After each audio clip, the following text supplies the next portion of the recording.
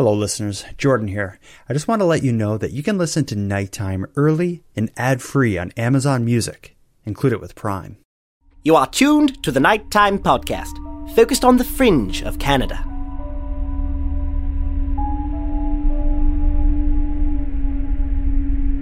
I've always been one to celebrate Halloween year-round, and as such, I'm often conflicted when the actual day comes. For the most part, I simply feel as though the average person visits my world for a short period of time at the end of every October. When planning for the Halloween episode of the Nighttime Podcast, I stood before the shelves that house my collection of Atlantic Canadian books, and I began to leaf through the volumes of local ghost stories that I've been reading since my childhood.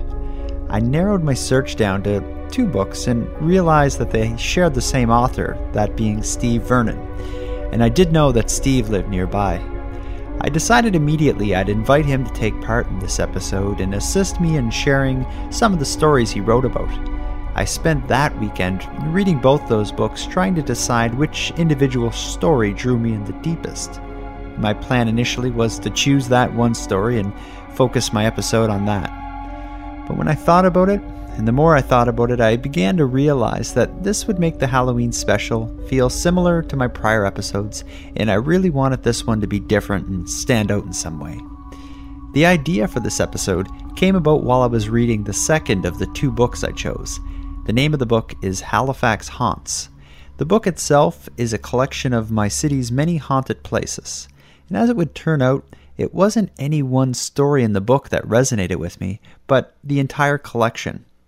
With each turn of the page, I could almost feel my city grow darker, its shadows a little longer, and its stone structures feel a little bit colder.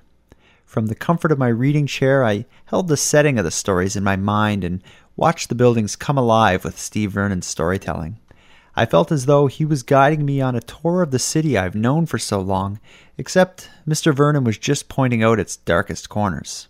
It was with that thought my inspiration struck.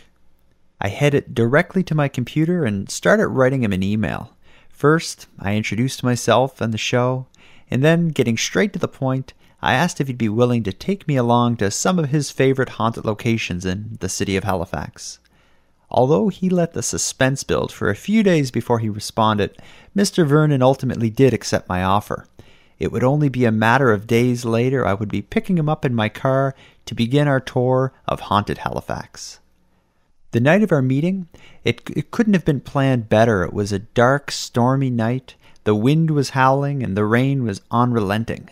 And this weather, it prevented us from venturing out of our car, but as we parked outside the settings of Steve's story, it all seemed to fit together perfectly.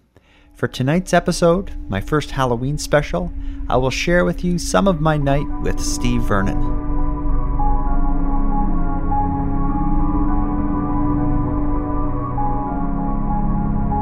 The night began by splashing my way through the puddle-lined streets to Steve's house. Our first stop was Tim Hortons, which didn't seem to be haunted by anything more than the usual amateur political analysts and people playing with their phones. From there, we made our way to a well-known Halifax haunt. Since the city of Halifax was founded, anyone who's visited our harbor or our downtown core has been greeted by Citadel Hill. The hill itself was initially fortified by the English in 1749. Since then, the Halifax Citadel has stood tall in the center of our busiest area, keeping a watch over the growing city. Given the site's age and its military history, it's not surprising that the damp stone structures within the Citadel serve as home to the spirits of our past. For a tour of Halifax's many haunted places, this was an obvious first stop.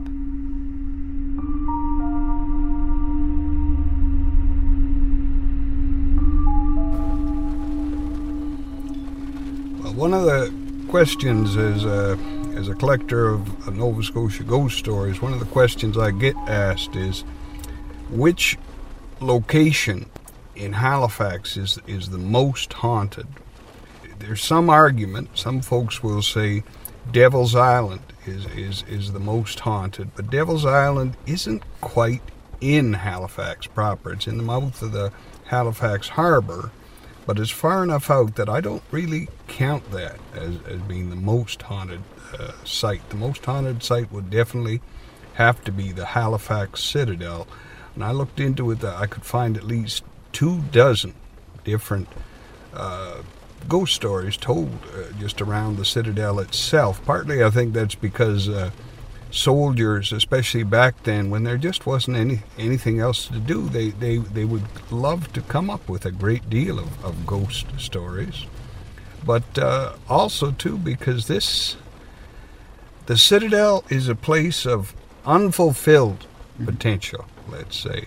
This was built to defend Halifax, this fortress, and in the 200 odd years since it was first constructed, there's never been a shot fired in anger, unless you count maybe the 1868 incident when a salute was fired in honor of Canada's very first birthday, and an accidental cannon charge killed 2 soldiers and wounded several others.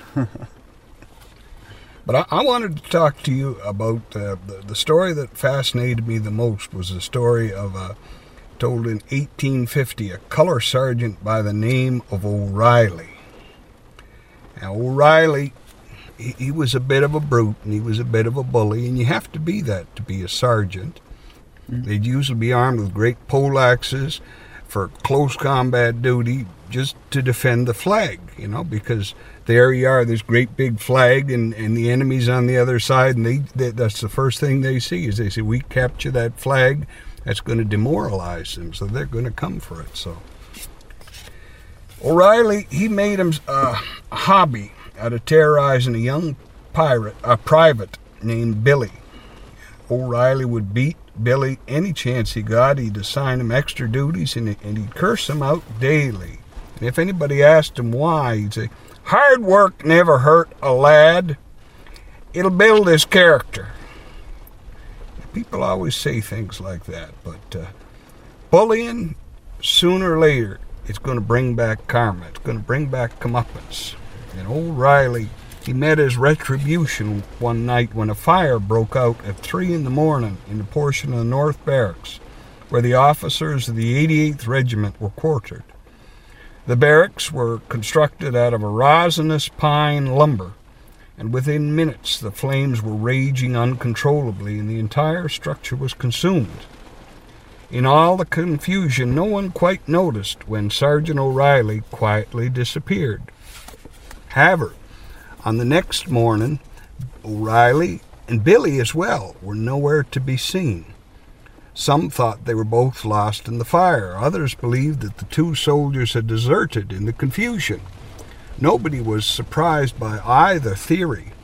A soldier's life was hard, and the desertion was just always to be expected. But in the winter of 1851, about 7 months later, a soldier was sent to draw water from the well at Casement 18. Now, the windlass through which the well rope turned was jammed by something, and it took 3 soldiers to free the jam. And once the bucket was drawn out of the well, the men were horrified to see what was tangled in the rope.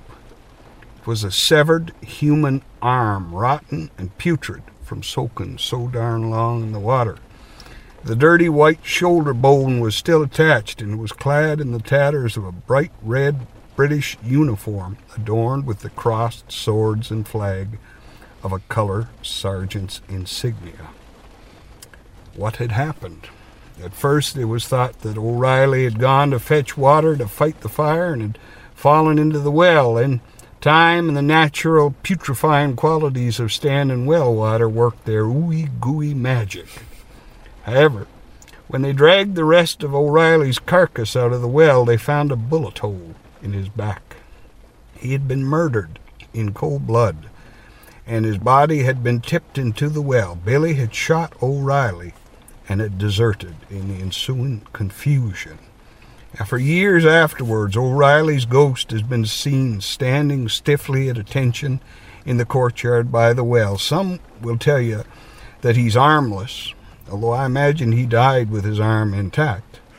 Others claim that he carries his missing arm with him, and I kind of like that picture. I mean, I can picture the old sergeant standing there with the arm over his shoulder instead of a musket, present arms sort of deal. And when I took a tour of this, I was shown where the well was, and the fella said it was in a locked room, and there was a trap door sort of affair on the floor, and he said that was nailed shut, and that the well was beneath that, and you couldn't open it because the fumes would be so bad that they were poisonous. But it isn't a well like what you see, with the little stones built up. It was just a hole in the ground where the water was, where they could draw water if this place was ever under siege.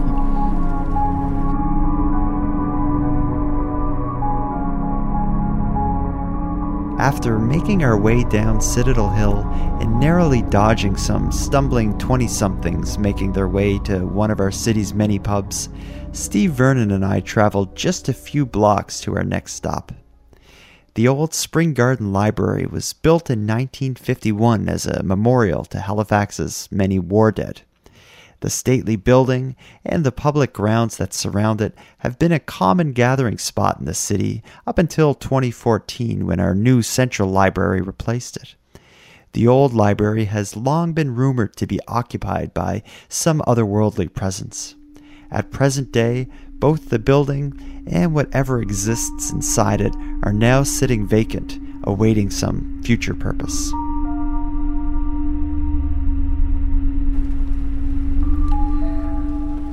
I've always dug the Spring Garden Road Memorial Public Library. I love the new one. I go there any chance I can get, but I also had a great deal of affection for the old one. I love to go and prowl through the shelves. They were closer. Everything felt closer in that old building. And I also kind of liked, in the summer days, I'd take a book out, I'd sit on one of the park benches and I'd have me some Bud the Spud French fries. They need to get Bud the Spud over at this new library, and that'll make things complete, I think. Yeah, I think he just kind of fit in better with the old library. The new library doesn't seem like the frying fries in there. No, it's a little too health foody, let's say. But I also like that big old statue of Churchill. Churchill actually visited our city a couple of times late in World War II, and to all reports he loved it. During one speech he actually led, and I love this image, he led the crowd in an impromptu sing-along, bawling out such show-stopping tunes as "It's a Long Way to Tipperary," "O Canada," and "God Save the Queen." He was so impressed with Halifax that as he was boarding the Queen Mary to leave, he announced, "Now we know that your city is something more than just a shed on the wharf." Churchill's roots ran much deeper than that, though. Churchill's great-great-grandmother, Anna Baker, was born in 1761 in Sackville, Nova Scotia. Winston Churchill was a blue-noser. A lot of people don't realize that the library wasn't always a library. Back in the early 1750s, Halifax was nothing more than a collection of rough log huts limed along a crosshatch of dirt roads, and those who could afford houses lived in them. Those who couldn't, say widows, orphans, broken soldiers, too wounded to go to war, the sick, the old, and the mentally infirmed, they tended to mill about in the daylight, foraging for whatever they could find. By 1758, Halifax decided that they had had enough of these vagrants, and the Governor's Council yielded to the demands of the public, and they constructed a large wooden building on the property where the Spring Garden Road Library stood. The poor house looked like a haunted house from an old Hammer horror movie. One expected to see bats and maybe a couple of gargoyles and a mad woman or two up in the attic. In truth, there was a whipping post and stocks that were kept handy on the front lawn. Several times a week, a large ex-slave named Hawkins, proudly wearing the tattered cast-off green and red uniform of a York Ranger, would tie inmates to the whipping post and attempt to whip the devil out of them. Things were rough back then. The poorhouse was where you went or where you were sent if you just couldn't support yourself. Or, as the Joint Committee of Council and Assembly members put it, quote, all disorderly and idle persons, and all persons who shall be found begging or practicing any unlawful game or pretending to fortune tell, common drunkards, persons of lewd behavior, vagabonds, runaways, stubborn servants, apprentices, children, and all persons who notoriously spend their time to the neglect and prejudice of their own or their family's support, all breakers of the peace, idle or disorderly people, all Sabbath breakers, all runaways, all men and women found frequenting any disorderly house or house of ill fame. In short, if you didn't fit with proper society, to the poorhouse you would go. And between the whippings and the time spent leaning in the stocks, or any other punishment the attendants dreamed up, a resident of the poorhouse enjoyed a very brief life expectancy. So it seemed only sensible to lay out a handy cemetery for the disposal of these residents who died while under its care. Now mind you, although St. Paul's Cemetery, the old burying ground, was open directly across the street from the poorhouse, and was considered officially to be classless in that you didn't need all that many credentials to be buried there, the folks who lived in the poorhouse were considered unwelcome, even in the graveyard. Instead, they were buried in shallow graves about the grounds of the poorhouse. Folks even began calling it the Poorhouse Cemetery. Halifax authorities used the grounds to bury the remains of these folks who died in prisons or those who were hanged. An entire regiment of Highlanders returning from battle in the American Revolution were stricken with a deadly fever. And when most of the men died, while the commanding officers were dutifully buried in St. Paul's Cemetery, the men in the ranks were quietly wrapped in shrouds and buried as quickly as possible in the Poorhouse Cemetery. In the year of 1814, as the bonfires of Washington's White House were slowly dying and the War of 1812 was winding down, the poorhouse was officially converted to a bridewell. This is another term for a house of correction, used mainly for the short-term confinement and punishment of petty offenders and those who were regarded as antisocial misfits, again, vagrants, itinerants, vagabonds, and loose women. But eventually the public got tired of the weekly beatings and the all-round ambience of open-air plumbing. I mean, it was quite foul. The people wanted somewhere to walk and some roses to smell, so the provincial government agreed to turn the land over to the city of Halifax, providing that the property remained a public space in perpetuity. And I've been watching what they do with that library with keen interest, because given that, I'm wondering what they're going to do where it has to remain a public space. The building was torn down and the poor folk were transferred to a larger facility down on Robie and South, the Halifax Poorhouse. Fill was carted in, and the hollow places and the offending speed bumps, the people's feet that were sometimes sticking up out of the dirt, were covered up. Trees and underbrush were planted and park benches were installed, and the location came to be called Grafton Park, and it was a small, tree-shaded haven from the hubbub and commotion of city life. You could sit and picnic there, and children would play, and lovers could walk through the shadows while below their feet the dead slept on. Eventually, when the demands for a public library outstripped the need for picnics in the park, the government decided that the provisions attached to the property, that is, the necessity to keep it a public space, would not be violated by the construction and opening of the public library.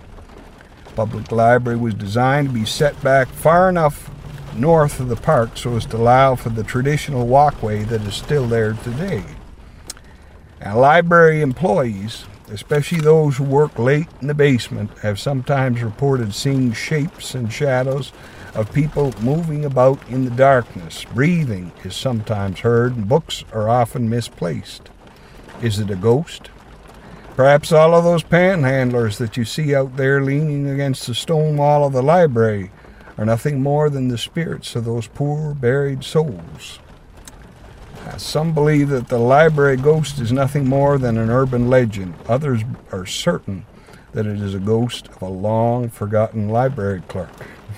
If there is a ghost, I truly believe it to be the spirit of one of those many poor souls who were buried in unmarked graves beneath those library grounds. With nearly 800 souls reportedly buried beneath those popular facilities, one wonders just how easily they rest while you walk above the ground, munching on French fries over their poor dead bones.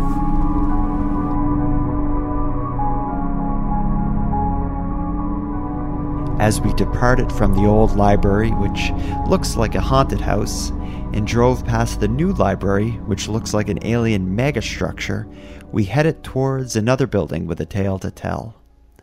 For the past 95 years, Sheriff Hall has served as a dormitory for students of Dalhousie University. Undoubtedly, the large masonry building has the appearance of what one would expect from a haunted building. Having never heard the stories of Sheriff Hall, I first visited the site on my own to get a feel for the place.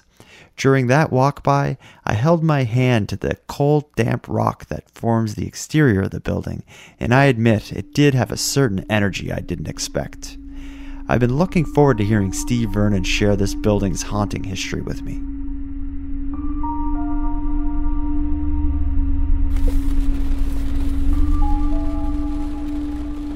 Shortly after World War I, Jenny Sheriff Eddy, a wealthy widow and former nurse, stepped forward in an effort to redress the problem of the lack of residence space for Dalhousie's female students. She pledged $300,000 to the building of a new female residence in honor of her parents. In 1921, the new residence was built just as close to Oxford Street as possible in order to preserve the white pine, oak, and maple trees that were common in the area. The residence has been remodeled and expanded over the years, and it continues to give good service and safe, comfortable shelter to many Dalhousie students. Over the years, the story of Penelope, the ghost of Sheriff Hall, has been told and retold. Is it hearsay or history? Back in the late 1920s, a young woman named Penelope worked as a maid up on the 3rd and 4th floor of Dalhousie Sheriff Hall. She was by all reports a drab and lonely girl who spoke little and had long, straight black hair that was already smoked with a hide-and-go-seek of gray, even though she was only in her 20s. Almost like a ghost she was, one of the deans was heard to say. You hardly ever heard her say boo. There are a lot of lonely people like that in the world, and given time, even the loneliest seems to manage to find someone. Too bad Penelope happened to find the likes of Duncan. Now, Duncan was a teacher working at the college for a single year. He was a little older and was wise enough to know a good thing when he saw it. He wooed Penelope and he sweet-talked her, but when he said that they would be together forever, he had his fingers crossed behind his back. Penelope gave her love to the man, and when his teaching term was over, he promptly packed his bags and boarded a train without so much as a bye or leave. Penelope's tears fell like bitter April rain. She had no one to turn to. To make matters worse, she was pregnant. She would lose her position and her reputation if word got out. They found her diary burned in a small pile of ashes beneath the hanging body of poor dead Penelope, hung high in an attic where the tattered end of the rope she tied around a beam still hangs. The students still talk about her, and some dismiss her tale as just a freshman year ghost story, but more than a few students have been greeted with a blast of unexpected cool air as they enter the 4th floor, and Penelope is still seen sometimes as a shadow walking down the hallway, and footsteps are often heard in the night. Others speak of feeling a sensation of being watched or awakening to see the shape of a young girl standing at the foot of their bed. Yeah, that's a cool story. The Penelope one was everywhere I reading about Sheriff Hall, all of them kind of share that same story. Mm-hmm. Were you ever able to find any like historical reference to it, like a like a death record or any of that kind of thing, or did you look for that? I didn't look so much in the death records because often these records get mislaid or misnamed sort of thing. Mm-hmm. But it is a fact that Sheriff Hall they tend to celebrate this legend. It's either black or white sort of thing. It's either good certain places with a reputation of being haunted. Some places will celebrate it, and some places will do their very best to bury the legend. Mm-hmm. So when you find a place where the legend is celebrated, it becomes written. People will hear the story and they'll sit down and they'll write it down in a magazine or they'll write it down in a newspaper. And 40 years later, somebody picks up this newspaper where somebody has written down this legend and it becomes history. So it's as elusive as chasing a ghost, trying to determine if something is a fact or a fancy. From Sheriff Hall, we backtrack to the heart of downtown to one of the city's most storied places. The well-known Halifax Club is often mentioned when discussing locations around Halifax rumored to be haunted. In the heart of the downtown business district, this 3-story building faced with ornamental stone pillars and carvings does appear to have a certain foreboding quality. Historically, the club was established in 1862 by a small group of men who at the time were a who's who of Halifax's business elite. Initially, the building's purpose was to serve as a place for these men to meet, but in the years since then, it's been the setting of many dark tales and tragedies. In its most recent history, the Halifax Club has also become known as the main access point to a network of unexplained tunnels which sprawl out below our city an undetermined distance. With these tunnels also connecting to Citadel Hill and said to extend even below the harbor, their purpose is also a deep mystery. Given our city's haunted history, I wonder if these halls are empty.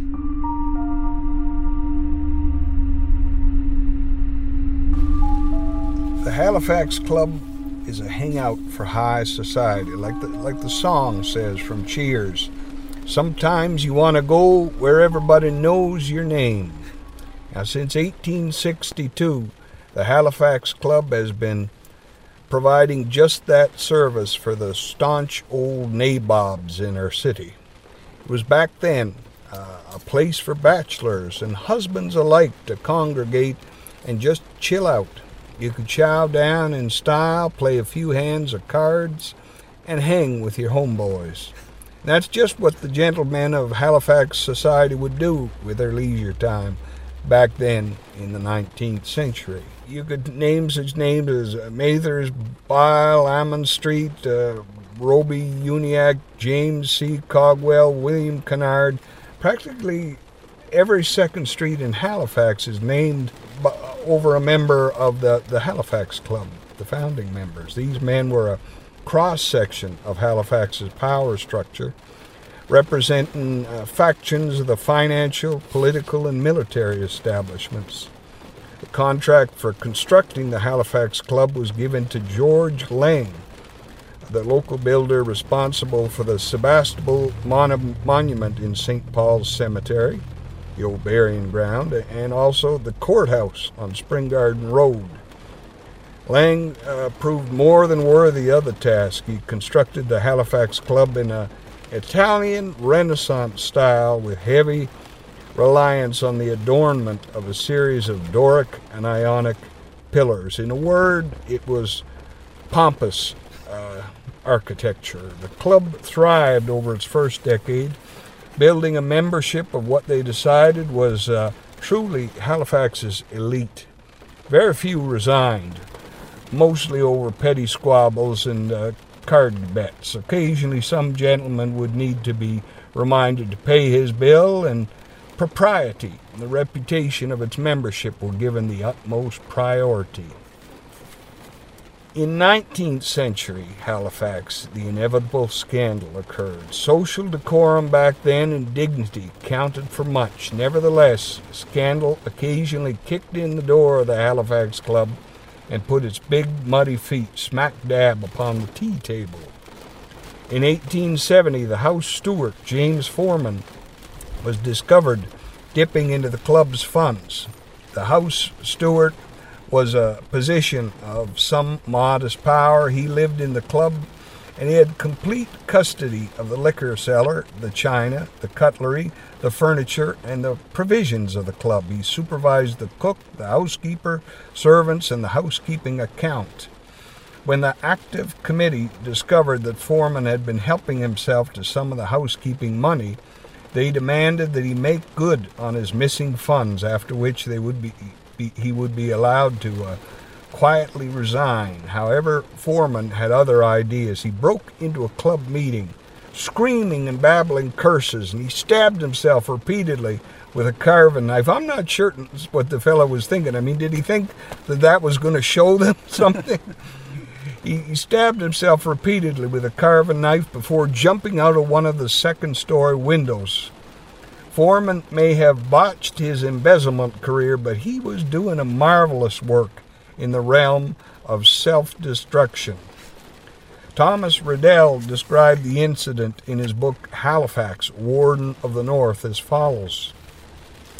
No less startling in its way was a rude disturbance some months later in the dim recesses of the Halifax Club, where the steward, yielding to an impulse that must have assailed him many times before, brought the members out of their chairs by stabbing himself repeatedly with a knife and jumping out of a window. The wretched man died, but fortunately the club recovered.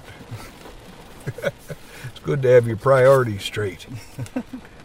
Now, the club also has a ghost and a story to go with it. The facts of this case are strongly based on hearsay and recollection, but the story has been told around Halifax for an awful lot of years. It seems that one of the lesser-known members of the club was unlucky enough to suffer a heart failure while he was indulging in a few bedroom antics with a lady of the evening in a brothel one street over.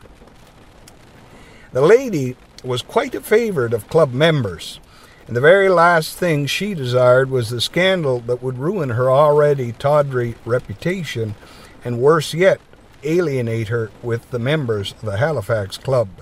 Some of these members, as I said, were her very best customers. She's a practical lady. Thinking quickly, she called the house steward, who assembled an emergency task force of club members and trusted servants. They stumbled and stole over to her place of business, and they picked up the body of the dearly departed gentleman, and they carried the body back to the Halifax Club. I just like to picture that. That would make a heck of a sight. A caravan of nervous servants and half-drunken gentlemen, and I'm certain they dropped the poor soul more than a few times on the road along the way. But I don't think he or they were feeling any pain in the first place. And by the time they got him there, they left his body on the front steps of the club and then stepped over them as they made their way back home. In the morning, the body was found. The local papers made a big deal out of the fact that the old gentleman had died so close to the club he loved so dearly. Since then, various members of the club still swear that they have smelled his pipe tobacco and heard his heavy footsteps, especially late at night. One wonders if he isn't still looking for the lady he left behind, or perhaps he's just looking to pay his last barbell.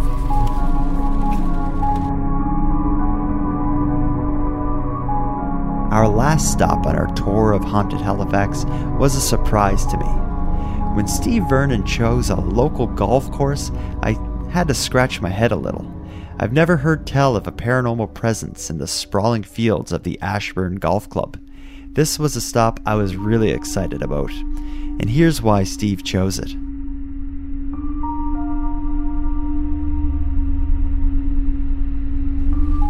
story about the golf course or the actual building on the golf course? No, it is a story that reputedly took place on the golf course itself. Very cool. I call this one A Strange Old Lady. According to the club's promotional material, the Ashburn Golf Club has been an integral part of the Halifax landscape since Governor-General Lord Byng drove the very first ceremonial ball from the first tee of the old course back in 1923. However, one of the things that not a lot of people realize, that the golf course is apparently haunted. An article written by one E. Wetmore and published in the pages of the March 1954 edition of the Mail Star tells that a late summer visitor walking the golf course in the late 1930s encountered an old woman in a long flowing shawl the color of burnt umber. Not strange enough for you yet? Give me a minute. I'm cooking. It seems that the old woman had no feet at all. Her legs seemingly ended at her ankle bones. Stranger yet was the fact that the old woman was actually hovering about 2 or 3 inches above the grass. She had no shadow as far as I could tell, the witness reported, and she just sort of hung there as if she were suspended upon a rope of some sort. The witness tried to approach her, but she wrapped the shawl about her head as if she were hiding from something. She waved her free hand wildly in the air, clearly indicating that she did not wish to be disturbed. I couldn't help feeling that she needed my help somehow, the witness went on. I tried to get closer to her, but she glided into the woods and vanished. Hang on those 2 words, will you? Glided, vanished, those strange choices of words. When the story got out, the golf course owners were quick to investigate. It seemed that this eerie, spectral woman was actually the ghost of an old widow who had been found dead upon a golf course. According to the local residences, the widow had lived on Dutch Village Road, just across from the golf course's entrance. She had lived there with her son and her daughter-in-law. Apparently she had never been the same since she lost her husband suddenly. He had been struck with a heart attack in the middle of a golf game. As a direct result, his old wife suffered from melancholy and bouts of dementia, and she would often be found wandering through her neighbors' yards, up and down the streets, or into the golf course where her husband had loved to play. One cold, late summer morning, she wandered into an ash grove on the golf course, and she twisted her shawl about her neck, and she hanged herself from the branch of one of the tallest ash trees. She was found a day later, her feet just dangling a few inches from the ground, and the crows were circling above her over the branches. Folks still see her every now and then. She always looks a little panicked, as if she's lost something. Some describe her as a little angry, as if she were upset that her husband went and died without asking her permission. Still, she has never harmed anyone or given any sign that she might want to. I've looked for details, and I've asked some folks at the Ashburn Golf Course just where on this course this whole thing might have happened, but the details have been lost to time and tale-telling. Nevertheless, folks say that the leaves of the ash grove turn the shade of burnt umber in the late summer as autumn begins her long and lonely walk towards winter. That's a cool story. It's one of those stories that has been buried rather than celebrated. Yeah, I've in searching Ashburn Golf Club, ghost, paranormal, haunted, I could find no result. That was one of those stories I had to dig deep for. It's in hindsight, it wasn't that hard to find. You just had to flip through, about 40 years of newspaper to get to it.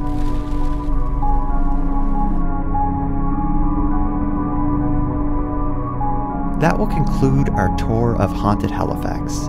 These tales are but a few of the many told in our city. If you visit Halifax, or if you're fortunate enough to live here, when you spend time in the many century-old buildings we have, remember, people have been dying in them long before you came around, and some of the dead haven't yet left. If you'd like to hear more of Steve's storytelling, check out any one of his many great books. I personally recommend Halifax Haunts, which he read some excerpts from tonight, as well as Haunted Harbors, which includes many more great ghost stories from around Nova Scotia.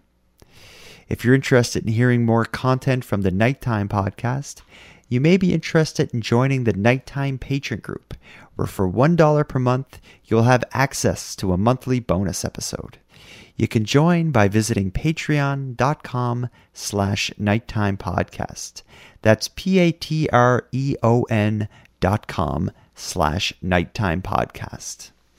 And with that said, on behalf of myself and the show's listeners, I'd like to thank the continued support of the show's current patrons and welcome the newest members to the group: Krista, Kelly, Kyle, Don, Mike, Lee, Sarah, and my only listener on Google Play, Mark Sparrow. Without you all, the production of this show would be impossible.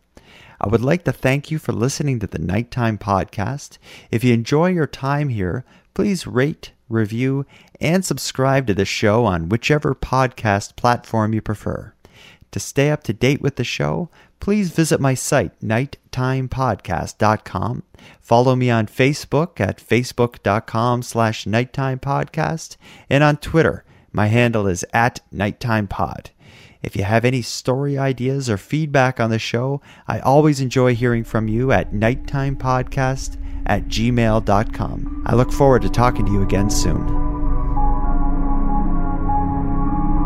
The Nighttime Podcast is written, hosted, and produced by Jordan Bonaparte. Copyright Jordan Bonaparte.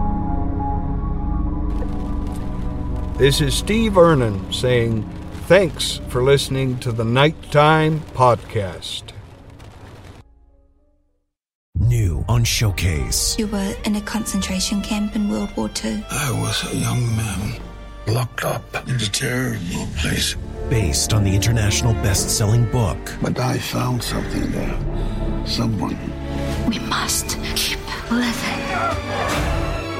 Whatever it takes. The Tattooist of Auschwitz. All new Sundays on Showcase. Stream on Stack TV.